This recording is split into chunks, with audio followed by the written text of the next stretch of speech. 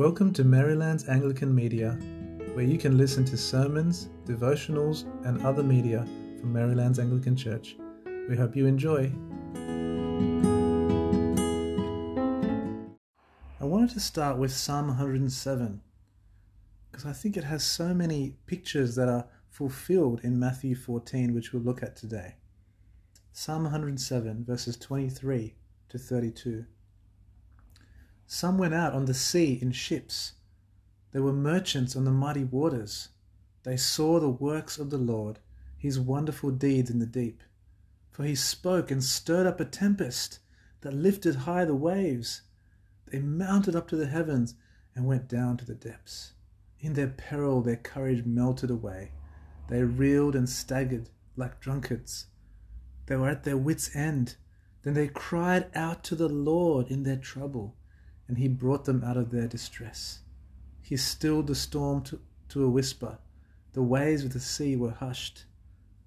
They were glad when it grew calm, and he guided them to their desired haven. Let them give thanks to the Lord for his unfailing love, and his wonderful deeds for mankind. Let them exalt him in the assembly of the people, and praise him in the council of the elders. And I'm reading from Matthew 14. Immediately Jesus made the disciples get into the boat and go on ahead of him to the other side, while he dismissed the crowd. After he had dismissed them, he went up on a mountainside by himself to pray. Later that night he was there alone, and the boat was already a considerable distance from land, buffeted by the waves because the wind was against it. Shortly before dawn, Jesus went out to them, walking on the lake. When the disciples saw him walking on the lake, they were terrified. "It's a ghost," they cried out, and they cried out in fear.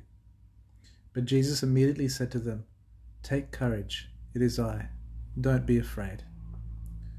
"Lord, if it's you," Peter replied, "tell me to come to you on the water." "Come," he said. Then Peter got down out of the boat, walked on the water, and came toward Jesus.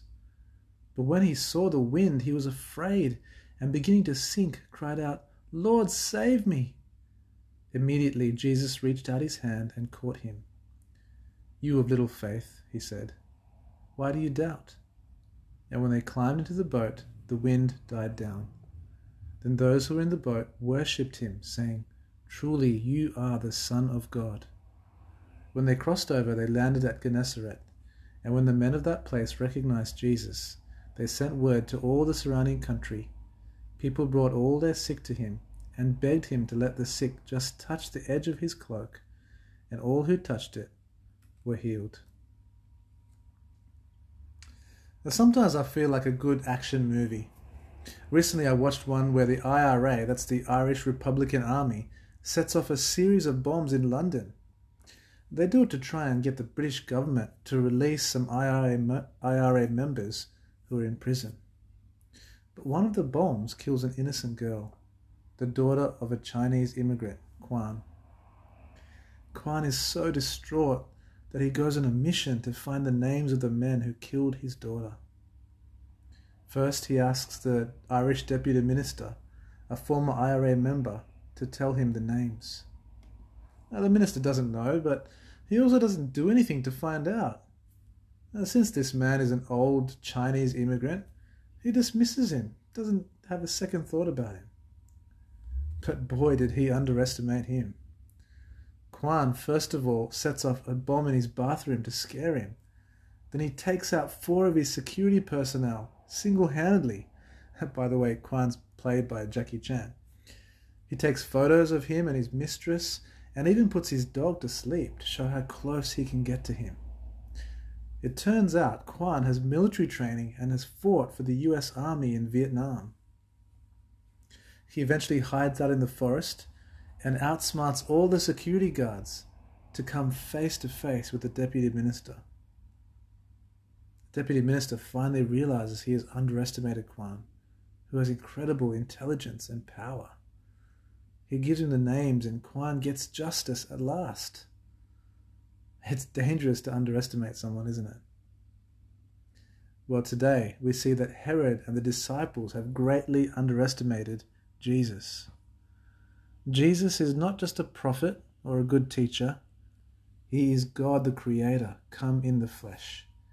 And he uses his tremendous power not to punish people and get justice, but to save people and show them his glory.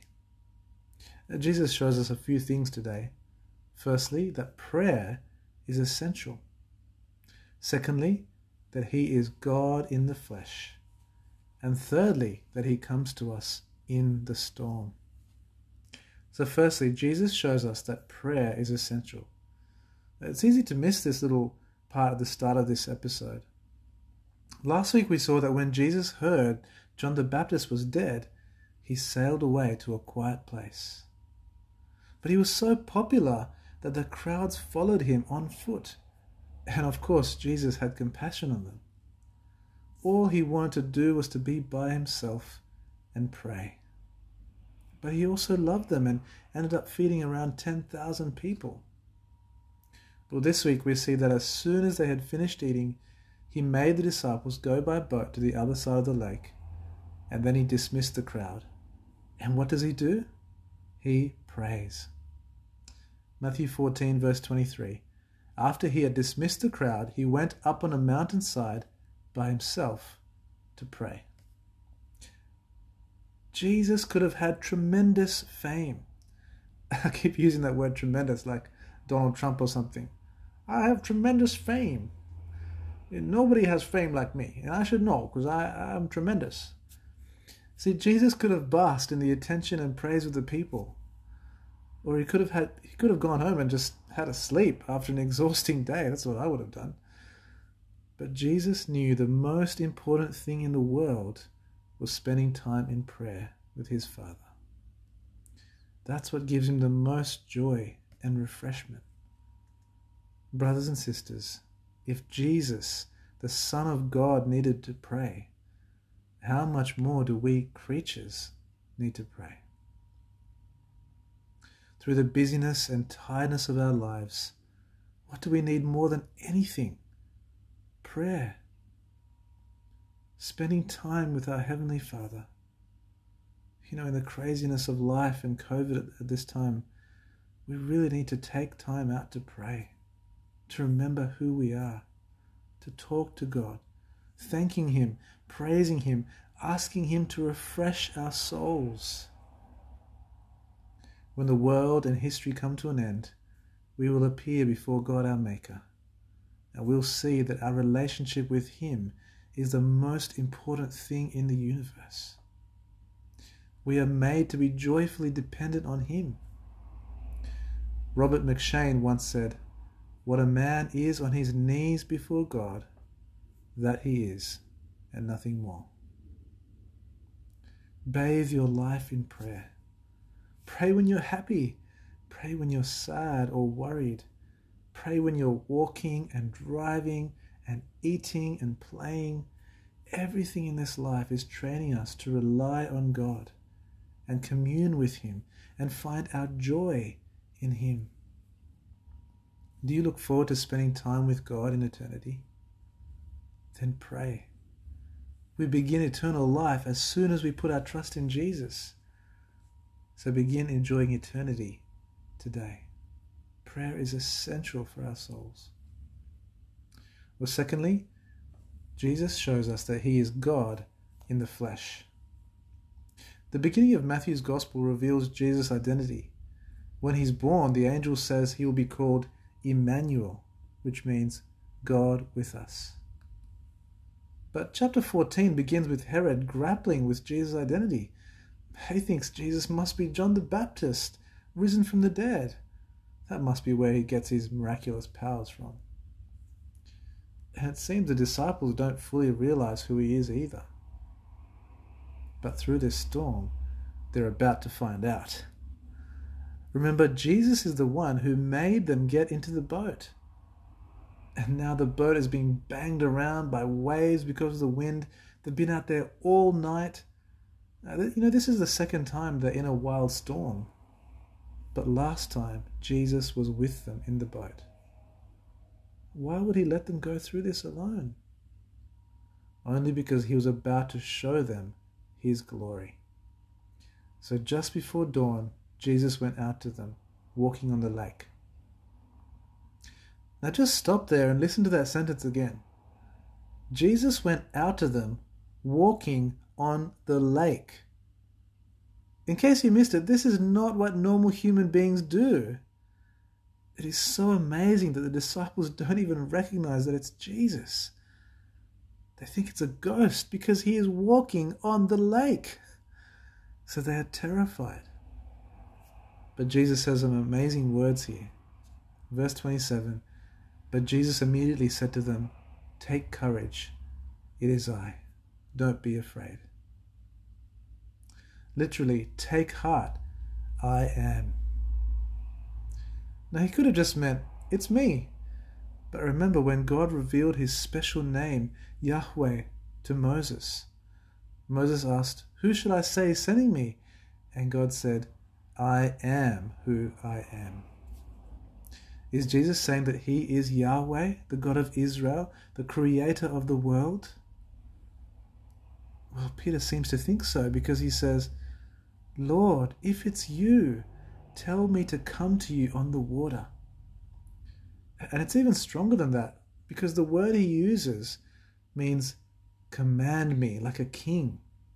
Lord, command me to come to you on the water.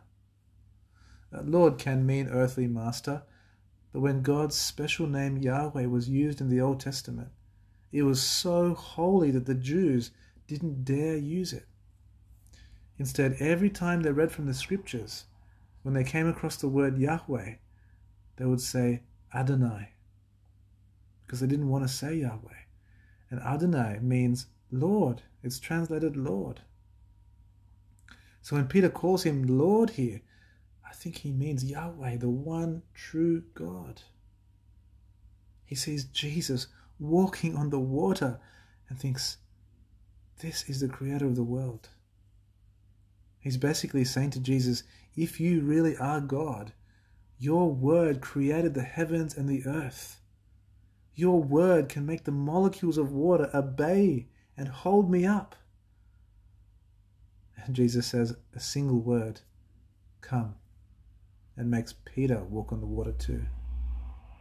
The same word that said, let there be light, and separated the oceans from the clouds, commanded Peter to walk on the water, and he did. Now he eventually started to sink. But when he did, he cried out, Lord, save me. Again, 10 out of 11 times in the Old Testament, the phrase, Lord, save, whether it's Lord, save us or Lord, save me, is talking about Yahweh, the one true God, the Savior. You see, Jesus is the Creator, God with us in the flesh. And he is our only Savior. So Peter cries out, Lord, save me. As we think about God the Creator, making light and stars and oceans and animals, he commands them all, and they cannot help but obey. Human beings are the only ones who have a choice whether to obey or not. Here Peter shows that he wants to be like the rest of creation. Lord, command me and I will obey. I will do something miraculous, for you are the Lord. Are we obeying the voice of Jesus, our Maker and Savior today? Are we seeing Jesus for who he really is and listening to his word? For Jesus is God in the flesh. Well, thirdly, Jesus comes to us in the storm. You know, we think that following Jesus will make life easier, don't we? It will all be smooth sailing, but that's not the case. Jesus made them get into the boat. He knew the wind and the waves would threaten the boat. He knew they would be afraid. But he did it so that they would have no earthly things to trust in, and they would see his glory. Jesus came to them in the storm, and he comes to us in the storm as well. Jesus says in John's Gospel, I've told you these things so that in me you may have peace. In this world you will have trouble, but take heart. I have overcome the world. So Jesus is the same in all the Gospels. That word take heart is the same that he says to the disciples here. Take courage, take heart. I am with you. Often we fear the difficult experiences of life, don't we? Like illness or bereavement or losing a job. But it's in those times that we cry out to Jesus and we feel him to be closer than ever. He is always with us, but sometimes we don't feel it. He wants us to cry out to him in our distress. He wants us to trust him as our Maker and Saviour. Now we know that Peter eventually started to sink. But the fact that he believed Jesus could make him walk on water is amazing. Anybody can sit in the boat and watch. It takes real faith to leave the boat and walk on the water. The great example to us is that Peter realized that he was sinking and cried out to Jesus, Lord, save me. And Jesus doesn't say, oh, well, sorry, you didn't believe me, so you're going to drown now. He immediately reached out his hand and caught him and took him back to the boat. But he does gently challenge him. You of little faith, why did you doubt? Why did Peter doubt? Well, it says, but when he saw the wind, he was afraid. He took his eyes off Jesus and looked at his circumstances, looked at what his eyes could see in this life. It's so easy for us to do, isn't it? The Lord Jesus has told us one thing, but our world, our circumstances tell us that we are in danger. We take our eyes off Jesus, we look at our circumstances, and we start to fear. That's when we start to sink. But the great news is Jesus saves those who are weak in faith. Jesus and Peter walk back to the boat together. We may fail and fall along the way, but Jesus will always be there to pick us up and walk us back home. Peter's failure doesn't take away from Jesus' glory. It leads to even more glory. When they get back, the other disciples see the power of Jesus and worship him as the Son of God. They don't just respect him as a powerful man or a good teacher. They worship him as God with us. See, if we try to do hard things while trusting in Jesus, our failures will not lead to humiliation. Those around us will see that even in our weakness, Jesus is strong. He is the one who makes us able to stand. You know, we've been doing the outreach training in growth groups, and it's scary to talk to our friends and neighbors about Jesus, isn't it? What if they reject us? What if we can't answer their questions? What if we freeze and don't know what to say? Brothers and sisters, even if we do, Jesus will be there to help us, to pick us up. And those around us will see that we believe that Jesus is the glorious Son of God. He is so important that we are willing to try the awkward, scary thing of telling people about him. He's worth it, and knowing him is the best thing ever. We love our friends and family enough to ask the hard questions, the questions that nobody else will ask them, to help them think about life. For we want the world to know Jesus' glorious grace and his power to save. If we fail in outreach, Jesus is greater than our weakness, and he can still bring glory to himself. But what will not bring him glory is if we don't try at all. Because we'll be telling our friends and family, you know, Jesus is not that important to us, and he shouldn't be that important to you. Do we believe that Jesus will save people? Do we believe that Jesus will be there for us when we need him?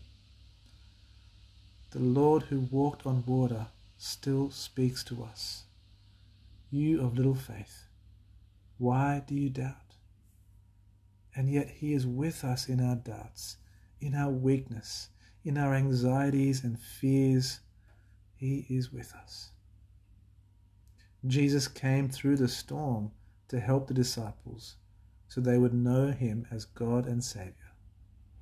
Jesus also went through the storm of the judgment of God so that he can save us from our sins. He came to bring us back into a relationship with God.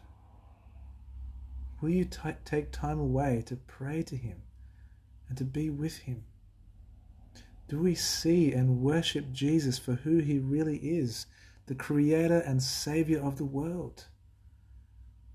And do we trust him even when things are scary, and take his hand in the storms of life? Let's pray. Dear Heavenly Father, we see, Lord, that even Jesus, your holy Son, the eternal Son of God, prayed when he was tired, when he had been through a long day. He knew he needed you, Lord. Lord, help us to reach out to you, to spend time with you, to be refreshed by your grace and your presence, Lord, in this crazy, scary time of COVID. Help us to see that prayer is essential for our souls. Lord, help us to see Jesus, see his glory for who he really is, the eternal God, God with us. Help us to worship him as our God and Savior. And Lord, help us to see that he comes to us in the storms of our life. Lord, help us to try difficult things for Jesus, risking even failure, because we know that the Lord Jesus will save us. Lord, help us to look to Jesus, keep our eyes fixed on him and not in the things of the world around us that make us afraid. Lord, help us to look to Jesus and hold his hand and know that he will take us to our place of refuge, to heaven itself, to be with you forever. And we thank you in Jesus' name. Amen.